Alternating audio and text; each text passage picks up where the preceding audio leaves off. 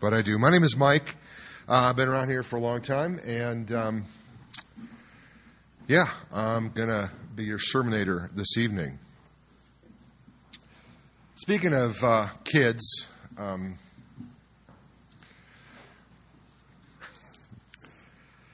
I just had my firstborn's 37th birthday party, and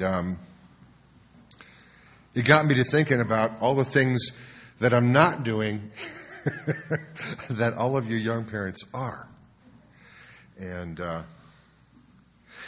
thinking about the whole job of what it means to be a parent. I mean, it really means it doesn't mean just helping your kids to become mature. Isn't that your job? I remember when we brought Katina home from the hospital, the very first kid, we kind of laid her down there on the floor, and we said, we know that from time to time you're going to get hungry. The fridge is in the kitchen. We put everything on the bottom shelf so it'll be easily accessible to you.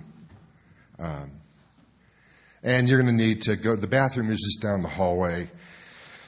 It'll be fine. No, we didn't do that, right? No, when babies come home from the hospital, you have to do everything for them. I mean, they can produce snot on their own, pee and poop, and that's about it seems. And so you do everything for them, right? And of course, if mom is breastfeeding, it's really easy to feed them for a while. But then comes the time when you've got to help them mature into regular food, right? Baby food. I mean, going from sweet, warm, cuddly mother's milk to world peas is a big deal, really, in a kid's life.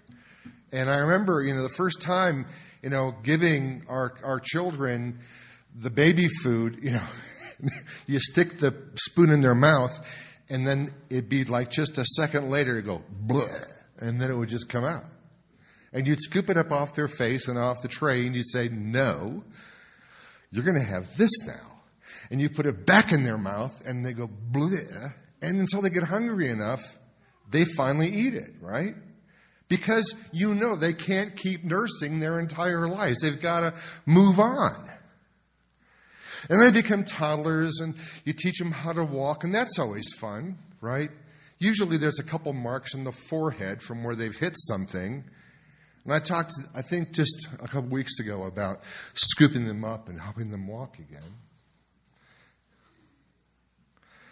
And then that they need to do other things besides just play. So you try and get them to read and to study, to go outside and play, not just play video games inside, because that's not always healthy if you want to mature as a person.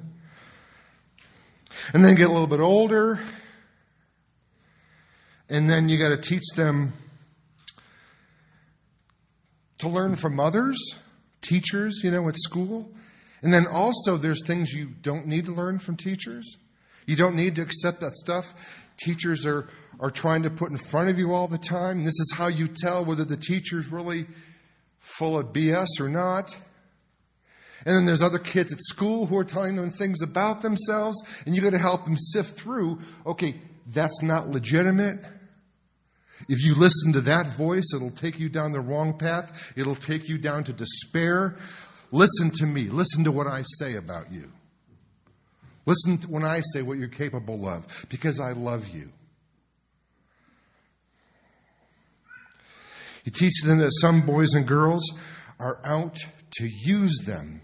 Even worse, to use them for their own evil desires. And that's a really hard time when you're raising a kid to let them know the world isn't safe.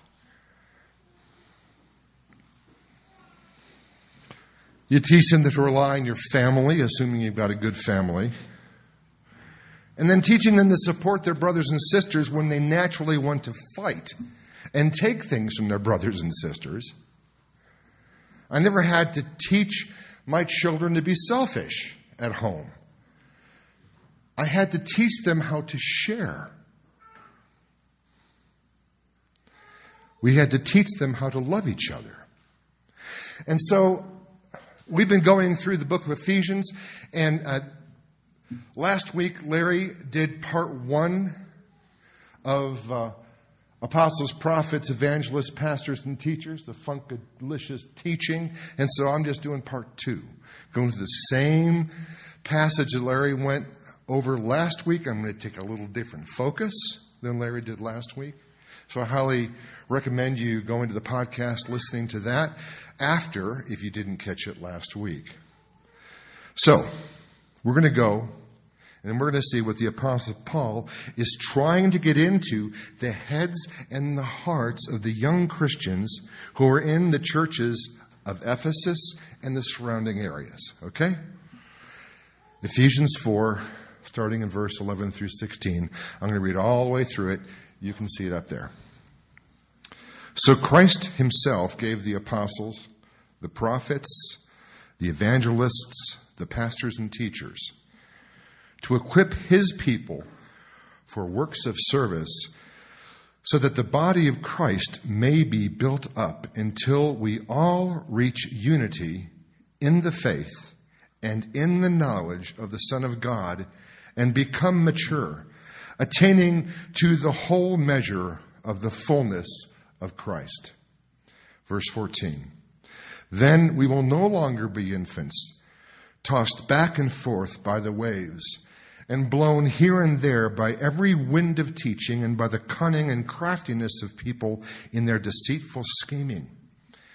Instead, speaking the truth in love, we will grow to become in every respect the mature body of him who is the head, that is Christ. From him, the whole body, joined and held together by every supporting ligament, grows and builds itself up in love as each part does its work. All right, now we're going to go through it a little bit slower and take it bit by bit. So verse 11. So Christ himself gave the apostles, the prophets, the evangelists, the pastors, and the teachers. Now, unfortunately, I think the church has used these gifts to divide us rather than to unite us oftentimes.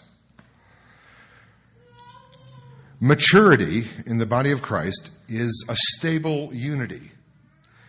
And this all comes from instruction, from the preaching of the Word, from dealing with the Word of God. And that's what these 5 gifts to the church do, is they deal in the Word. The gifts that Christ gives the church in apostles, prophets, evangelists, pastors, and teachers are to promote serving and to building up. This doesn't set up some kind of hierarchy of clergy.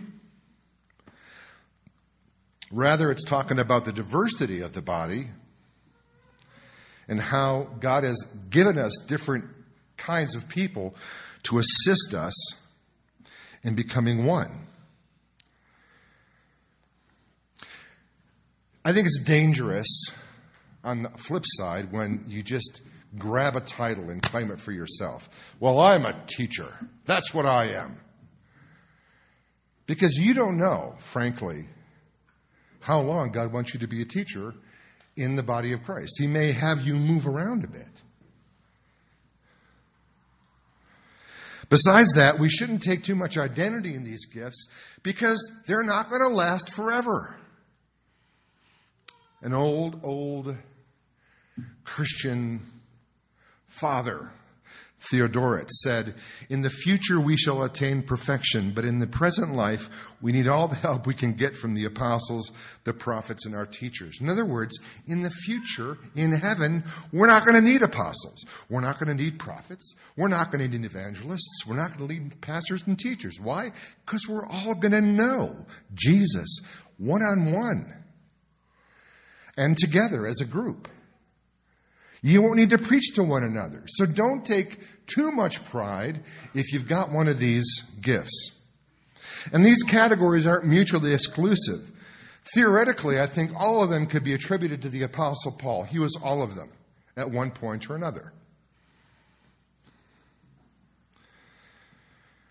I'd like to say, in my opinion, I think the recently departed Reverend Billy Graham was all of them.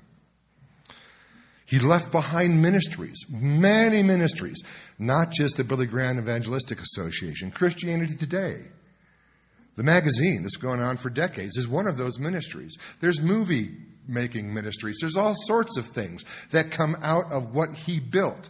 So in that sense, you could say he was apostolic. He left in his wake, as Larry said last week, he left in his wake ministries. He was a prophet. He spoke to power. He was not afraid, when he was convinced of something, to talk to people and tell them what was right and what was wrong, what was good and what was bad. He was prophetic in that way. He took the Word of God, he applied it to our present day situation. One of the very first church people I know to integrate racially his evangelistic crusades. He made sure there were white people and black people and brown people and yellow people and purple people all together on the stage, in the stands. He was prophetic. Obviously an evangelist. I don't need to go there. The guy preached to more people, I think, than anybody in the history of the world about Jesus. And people came to Christ in droves. Pastor and teacher, I mean, how many books did he publish? For crying out loud. He went into depth talking about things that he would never talk about in his crusades. So these are not exclusive to one person, his or her whole life. Sometimes you can be all sorts of these varying times in your life.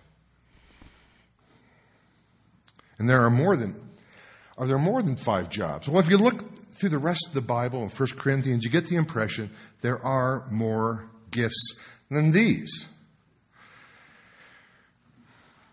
You don't have to be just one of these.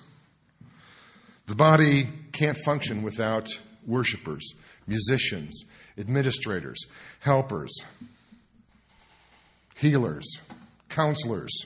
You can't. There's all sorts of gifts. And all these gifts are a byproduct of a relationship with Jesus Christ. That's what he does. He gives us these people as gifts to help us mature and to grow up.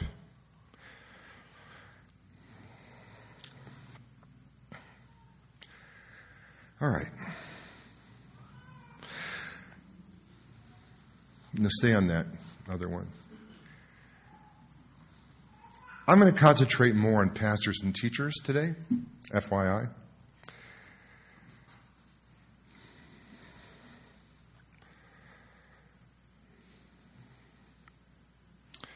Pastors are teachers, but teachers are not always pastors. Pastors are teachers, but teachers are not always pastors. I mean, you can go to a seminary class and you can learn a lot of great stuff that you need to know.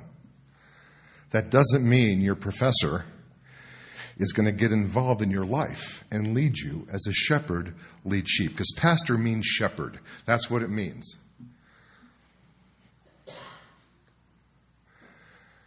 But a pastor is always a teacher. Always. As a matter of fact, in the Greek, in this passage, they share the same article, the pastors and teachers. It seems like they're meant to go together. Almost indistinguishable. I think a pastor is something you are. We have a lot of pastors here at Scum of the Earth. One of the most obvious is Steve Granado. I don't know if you know Steve, but if you get to know him at all, Steve is a shepherd. He's always taking care of people. He's taking care of them when they're down and out, when they're in their worst places. He gets calls at 3 a.m. He leaves his phone on. He's a better pastor than me. I turn my phone off.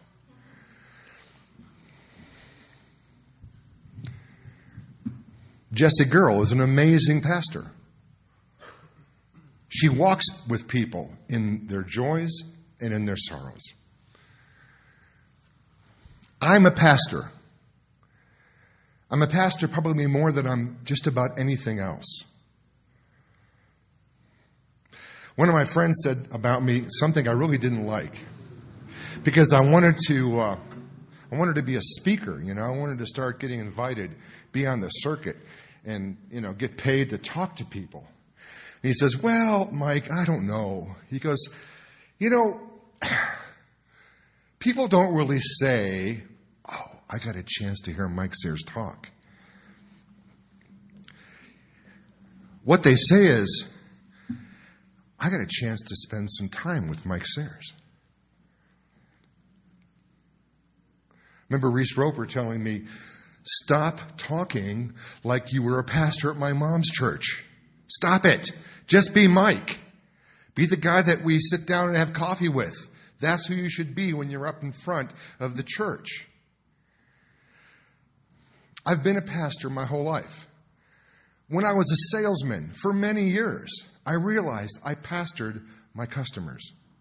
I knew what was going on in their lives. I knew when their kids were sick. I knew when they were having trouble at home in their marriage. I knew when the business was rocky. I knew about their friendships. And I would ask every time I came back around, "How's this? How's that?"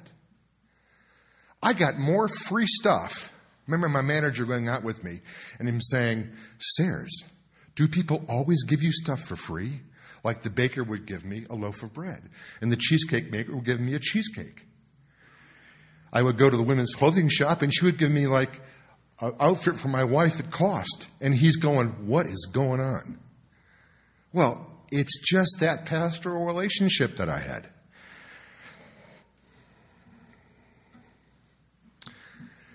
So pastors and teachers have a responsibility of leading people like a shepherd leads sheep. A shepherd leads sheep to safe places to drink. Good pastures where they can graze. A shepherd protects sheep from wolves and other wild animals. A good pastor will go and rescue a sheep who's caught on a rocky cliff and can't get down, or caught in a briar patch and can't get out. A good shepherd will look for parasites and take them off of his flock. That's what a good shepherd does. A pastor does the same kind of thing. Just so you know, I have a pastor. I've always had a pastor since I was pastor at Scum. I would not trust a pastor who didn't have a pastor. So if you leave Scum, don't you dare go to a church where the pastor doesn't have a pastor.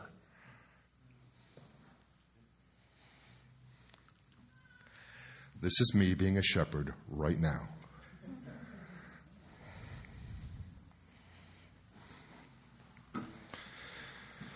Now, one of the things that pastors and teachers do is they don't take care of you just so you can feel good.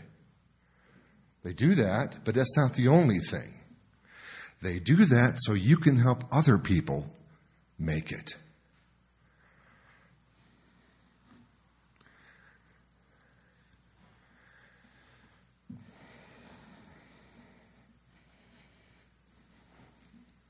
There's a great cost, I think, in fulfilling any one of these offices of the church. You've got to be postured right. You've got to flee your own sin nature if God puts you in one of these positions. You've got to put the body first, sometimes over your own selfish desires. You've got to throw away your rights all the time. And the motivation has to be love. You do it because you love people.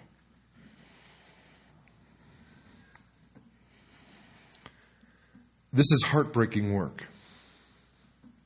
Let me just say it's heartbreaking work. I'm a pastor. I like to gather the flock. I like to keep us all in the same fold, safe, with good relationships. You have no idea how much it hurts me when people leave. They can leave for really good reasons. I got a job in New York City. I'm getting married to a girl who lives in Albuquerque. I don't care. It hurts. Why does it hurt? Because I'm a pastor. I want everybody to be together. I want us all to get along. It's like at the family dinner table when my daughter had her birthday. It was wonderful to have them all sitting down at the same table having a good time. You can't be motivated by greatness because, frankly, it's not, I'm sorry, it's just not a really big head trip. You don't get paid much.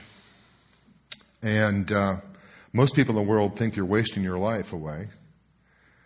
I mean, pastors don't get no respect. At least not anymore. Being a good pastor is sacrificial, turning the other cheek, and you get your kudos from God.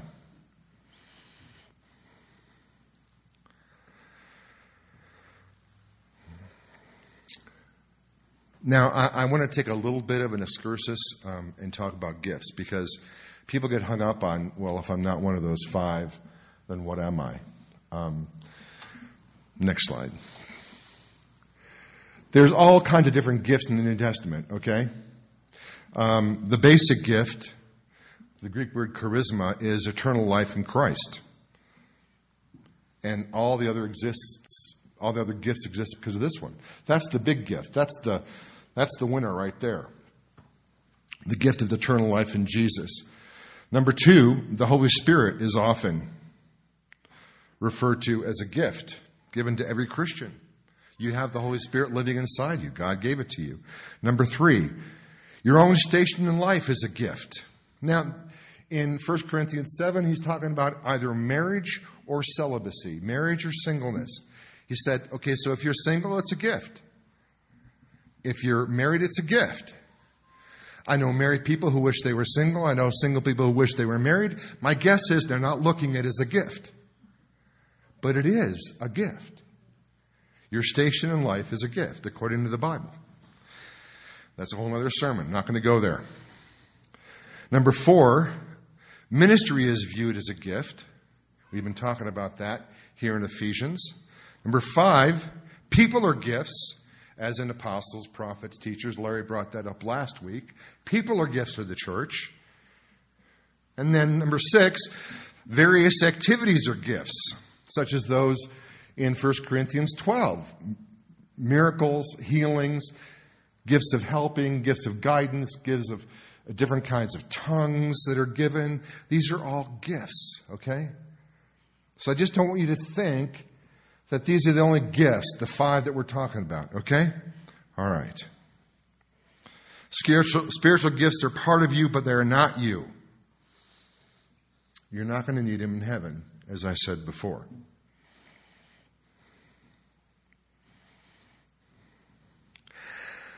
I think we would do well to care less about identifying our gifts and be more concerned about becoming a gift.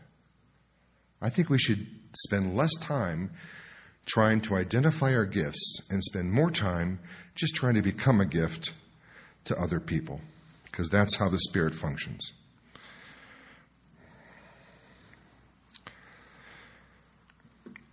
All in all, what this says is you can't be a mature Christian all by yourself. You just can't. You can't get everything you need. It's impossible to grow up or be mature in isolation. All right, let's go on to verse 12. To equip his people for works of service so the body of Christ might be built up.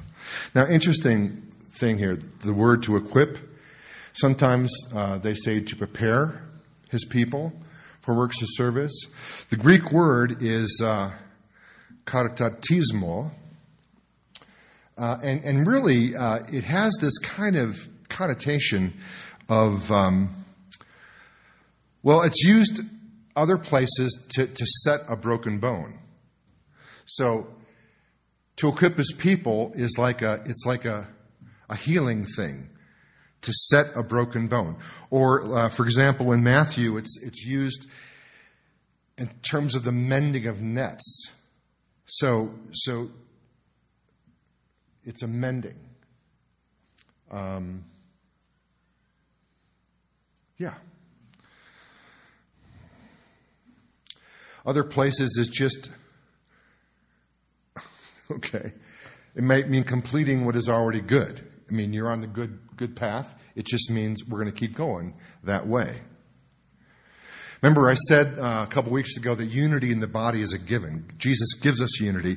We just have to keep it going. So I think what these gifts are supposed to do, apostles, prophets, teachers, etc., evangelists, what we're supposed to do is they're supposed to kind of keep mending, keep it going, keep resetting the bones that are broken, keep it going. And then we're supposed to do this so people can go off and do ministry. It's about unleashing the church to do what it's meant to do. It's not just for you. Pastors and teachers and the rest are not there just so you can have a better marriage. They're not just there so you can have a better time at work. What they're there for is so you can do all that and then be a blessing to other people. Do whatever it is God has you to do out in the world. Larry said last week that, the problem sometimes is like 20% of the people in a church are doing 80% of the work, right? And I think it's that way because it's supposed to be that way. We don't need 100% of the people doing 100% of the work in the church. 20% of the people can handle it quite well. Thank you very much. The other 80% are supposed to be doing something else outside the church, on the border, on the perimeter of the kingdom of God, helping other people find redemption in Jesus. The reason that we're here talking to you week after week in Bible studies and things like that is to help you remember whatever it is God has called you to do, where God has called you to do it. So if you're not one of the 20% who are working their butts off at scum of the earth, praise God. That means you're one of the 80% that's supposed to go out and do something. Let me tell you something. The Inner City Health Clinic, which is a low-cost healthcare facility over here up in Five Points area, was started by Christians who were not pastors. They weren't on staff at a church. They were in a church that thought, we got to unleash our people to go do stuff. Mile High Ministries.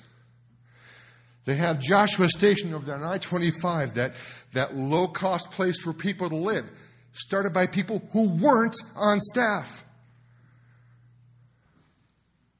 A lot of great work is done by people who are not on staff at churches.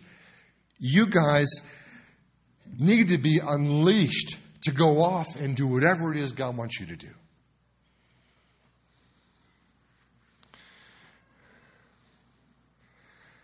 Praise God. Praise God for the people who take Jesus with them wherever they go.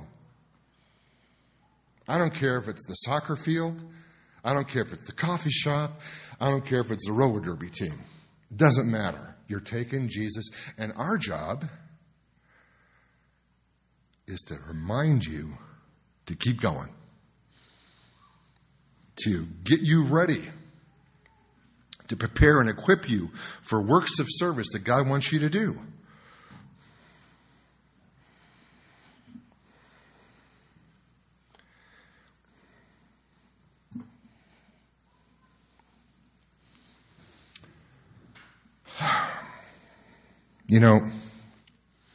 And one of the things that I'm here to do as a pastor-teacher is to prevent you from getting taken advantage of. Let's go to verse 13 and 14. Until we all reach unity in the faith and in the knowledge of the Son of God and become mature, attaining to the whole measure of the fullness of Christ. Then we will no longer be infants, tossed back and forth by the waves, and blown here and there by every wind of teaching and by the cunning and craftiness of people in their deceitful scheming. Remember I told you that one of the jobs of the parent is to alert the children to people who are going to try and take advantage of them as they get older?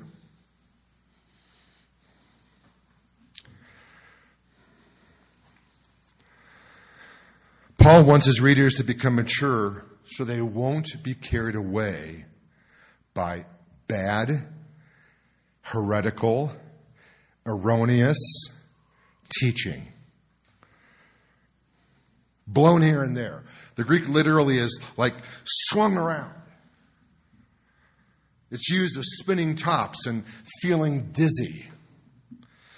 This is the confusing effect of false doctrine.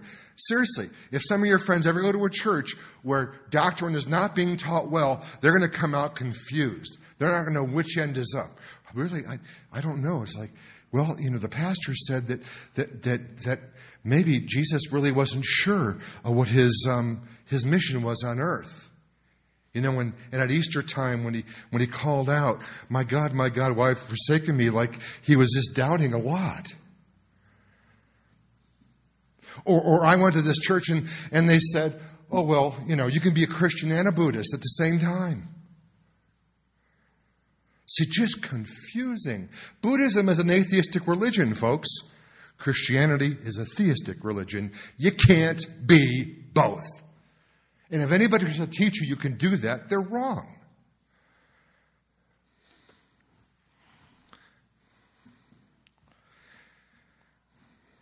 The words here that Paul uses, he uses words that are like what they would use in Greek for people who are cheating at dice. Cunning and craftiness of people and their deceitful scheming. There are false apostles. There are false prophets. There are false evangelists. There are false pastors. And there are false teachers. And they're out there and they want to get you and they want to use you and they want to manipulate you and they want to take your money. They want you to work for them. Not for Jesus. Be careful.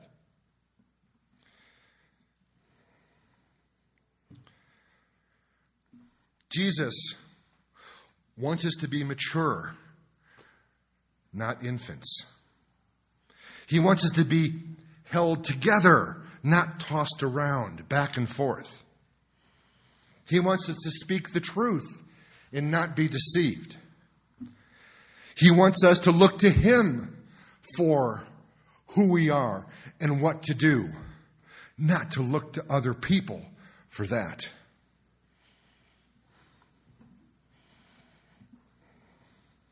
He wants us to be aware. There are people who would like us to serve them and not love each other.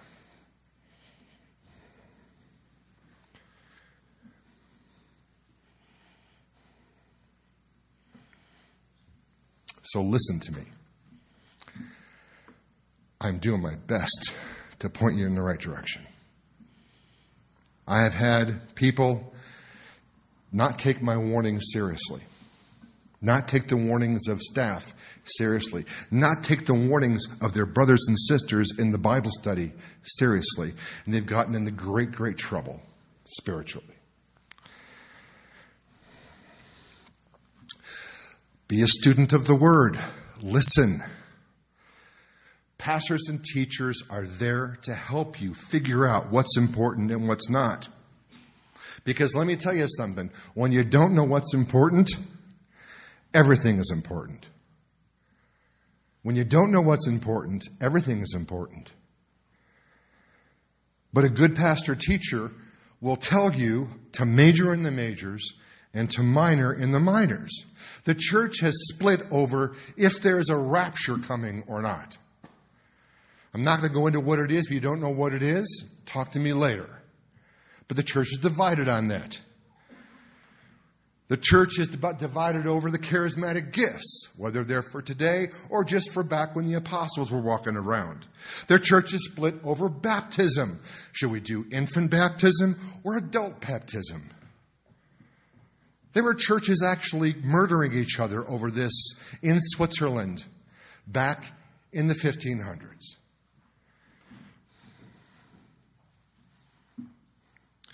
We're divided over the apocalypse and when the world's going to end and how the world's going to end. A good pastor teacher will help you major in the majors and minor in the minors. That stuff is minor. What's major is Jesus is Lord.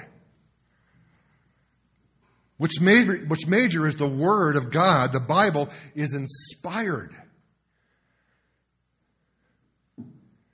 It's what we need. It's the manual for living. It's not some outdated document you can pick and choose.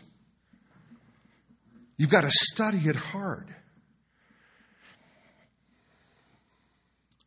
A good pastor teacher doesn't care so much about the size of the church, but cares about the quality of the people who are in it, whether they're going from infants to maturity.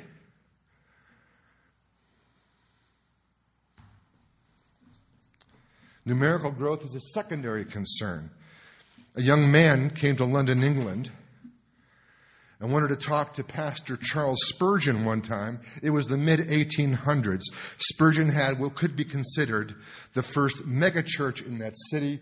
His sanctuary sat 5,000 people and had room for 1,000 more to stand. The young man approached him and said, "Sir, I'm a pastor. I've got a complaint. My congregation is too small." Spurgeon said, "Well, perhaps they are as large as you'd like to give an account for on Judgment Day." It's a pretty good answer. A true pastor is not responsible for how many people are coming to the church. He or she is responsible for how mature that congregation is. I mean, Scum of the Earth has been 350, 400 people at times in the past. We started with maybe a dozen or two. We were bigger 2 years ago than we are now. I don't care. I don't care. Thank you for being here. But you are just as important to me as if the church were 3 times the size. I don't care. What I'm here for, what we're all here for together, is to build each other up. Let's go to the next verse, verse 15.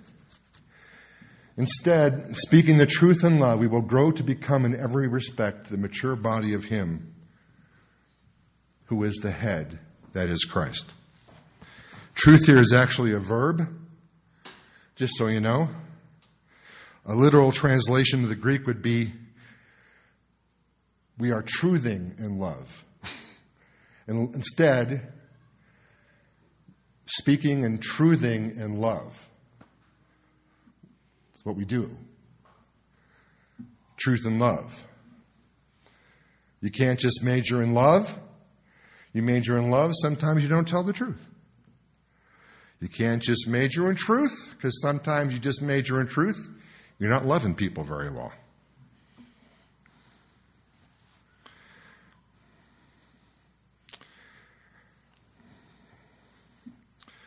Speaking the truth in love is a way to identify with the cross, because it's costly sometimes to tell the truth. It's costly sometimes to tell the truth. I remember when I worked in the steel mill. I'd been there, I don't remember, for a month or two. And the head of the human resources department pulled me into his office because he knew I had been a teacher before, had left teaching to come and work in the steel mill. And he said, "So what do you think?" I said, "Well, I like the guys I work with. I think we could work harder." He goes, "What?" I said, "Well, I'm just not used to taking breaks longer than we're supposed to. And it's difficult when I want to go back out to work and everybody else wants to stay in the break room." How do you think that went over when word got back to my shift manager and the rest of the guys I worked with? Holy moly. I thought they were going to slash my tires. They gave me the worst jobs in the mill. I mean, I would blow my nose and it'd just be black gunk for like hours after I finished my shift.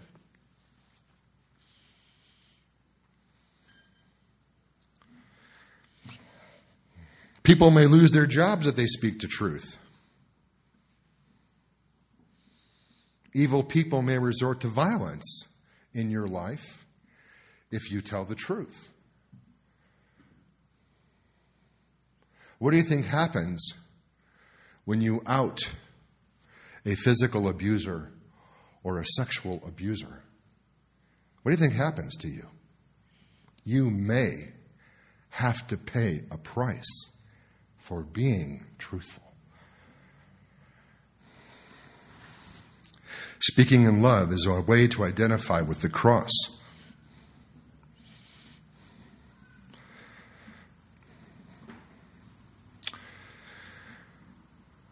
And all this is to grow us up.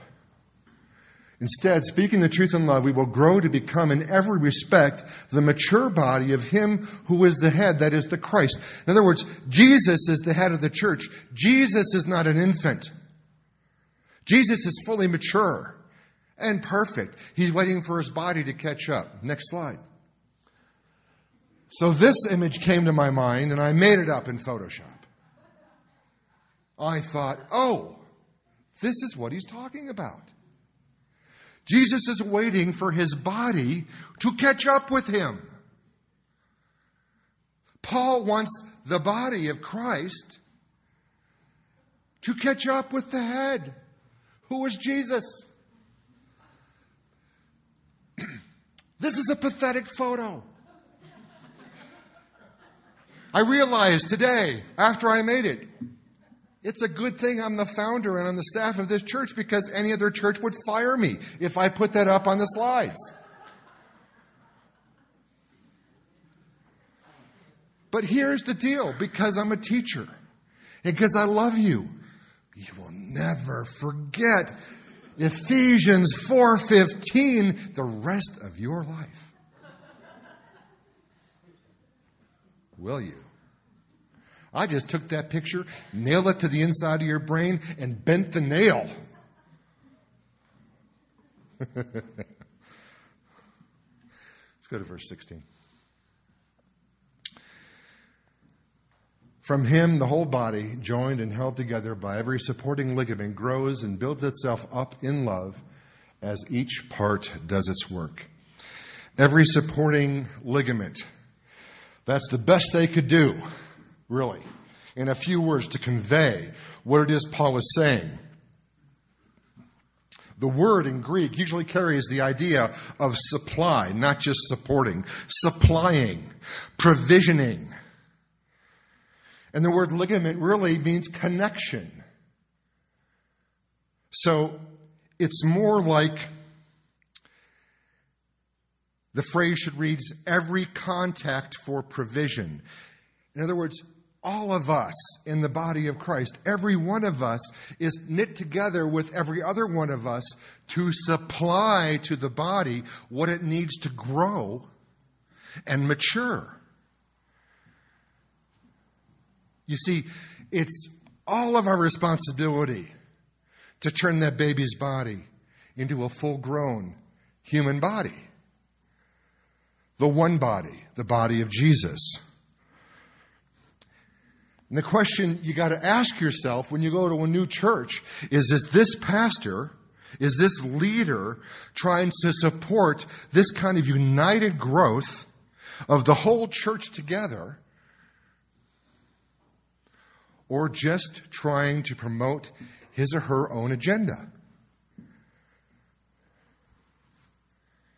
His or her own television ministry. His or her own radio ministry, his or her own network of churches. Is that pastor looking to fill up the whole body and make it mature? All the gifts the Lord gives in the body of Christ are to produce maturity and unity.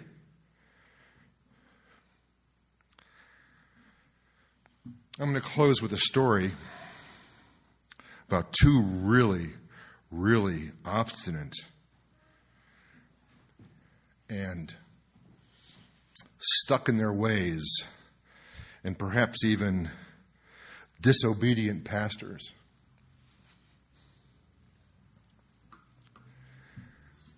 Several years ago, I had the pleasure of going with my family to Kansas City to a Catholic church to watch my godson, my nephew, get married. Now, it just so happened I could be a godfather in a Catholic church because the priest at the time, back in Indianapolis, Indiana, where the baptism took place, didn't care or didn't ask if I was a bona fide Catholic or not. But I believed in Jesus. His parents knew I believed in Jesus. And they asked me to be the godfather for my nephew. And so Mary and I became the godparents for Joe. Now, years and years later, Joe is getting married in Kansas City. And I'm invited with my family. So we go to the church. It's a huge church. There's all these young people there. It's a really vibrant Catholic student ministry there called Focus, Fellowship of Catholic University Students. And so the church was full. We were in the back. And there was this old priest in the front doing the wedding. And conservative guy. And so before it came time for communion, he said, okay, anybody here who's Catholic is welcome to come and take communion, but if you're not Catholic, you can't come and take communion. Just come, cross your hands over your chest, and we'll give you a blessing. And I was offended. I thought, dude, I dispense communion at my church.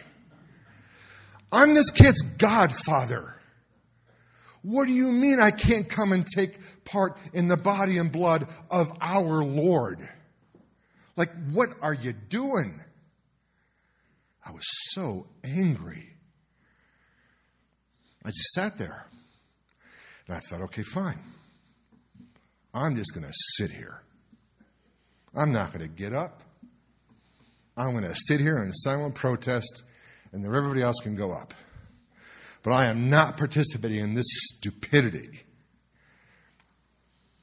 And then, because we were in the back, everybody else is going up to get communion. I had time, and the Holy Spirit started knocking on my brain, saying, so, Sayers, you're going to sit here and protest, huh? Yes, I am. You're going to do this in front of the whole family, all of Mary's extended family. You're going to do this. Yes, I am. You know, your sons are sitting next to you. They're not going to be able to take communion either. They'll do whatever you do. Is this the kind of model you want to portray for your sons?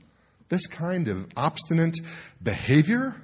This kind of pride and arrogance? You refuse to humble yourself and go up there and get a blessing. Well, I don't know. You put it that way. Okay, fine. I'll go up. And so, came time for our row to go up and take communion. I tell my sons, just do what I do. Now, Mary, being raised Catholic, baptized Catholic, 16 years of Catholic schooling, Mary takes communion. But I have to cross my arms over my chest. And so this old codger reaches out his hands and he just does this generic blessing from the Old Testament, from Numbers. The Lord bless you and keep you. The Lord make his face shine upon you. And it was like lightning was going through his fingers into my shoulder. I mean, I just went, what the is going on here?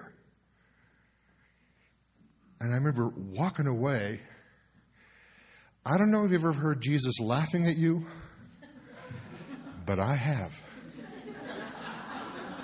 It was a chuckle. And you thought nothing was really going to happen. And you thought this really wouldn't be a blessing. I let you feel it because I can bless you through anybody I please. By the way, thanks for humbling yourself. The Lord is concerned about unity more than your pastors and teachers. Let's all remember that as we take communion today. Now, at Scum, if you follow Jesus, you're welcome to come and take communion. If you don't follow Jesus, cross your hands over your chest and receive a blessing from the people who are passing out communion. They'll just say a quick prayer for you. That's all they'll do.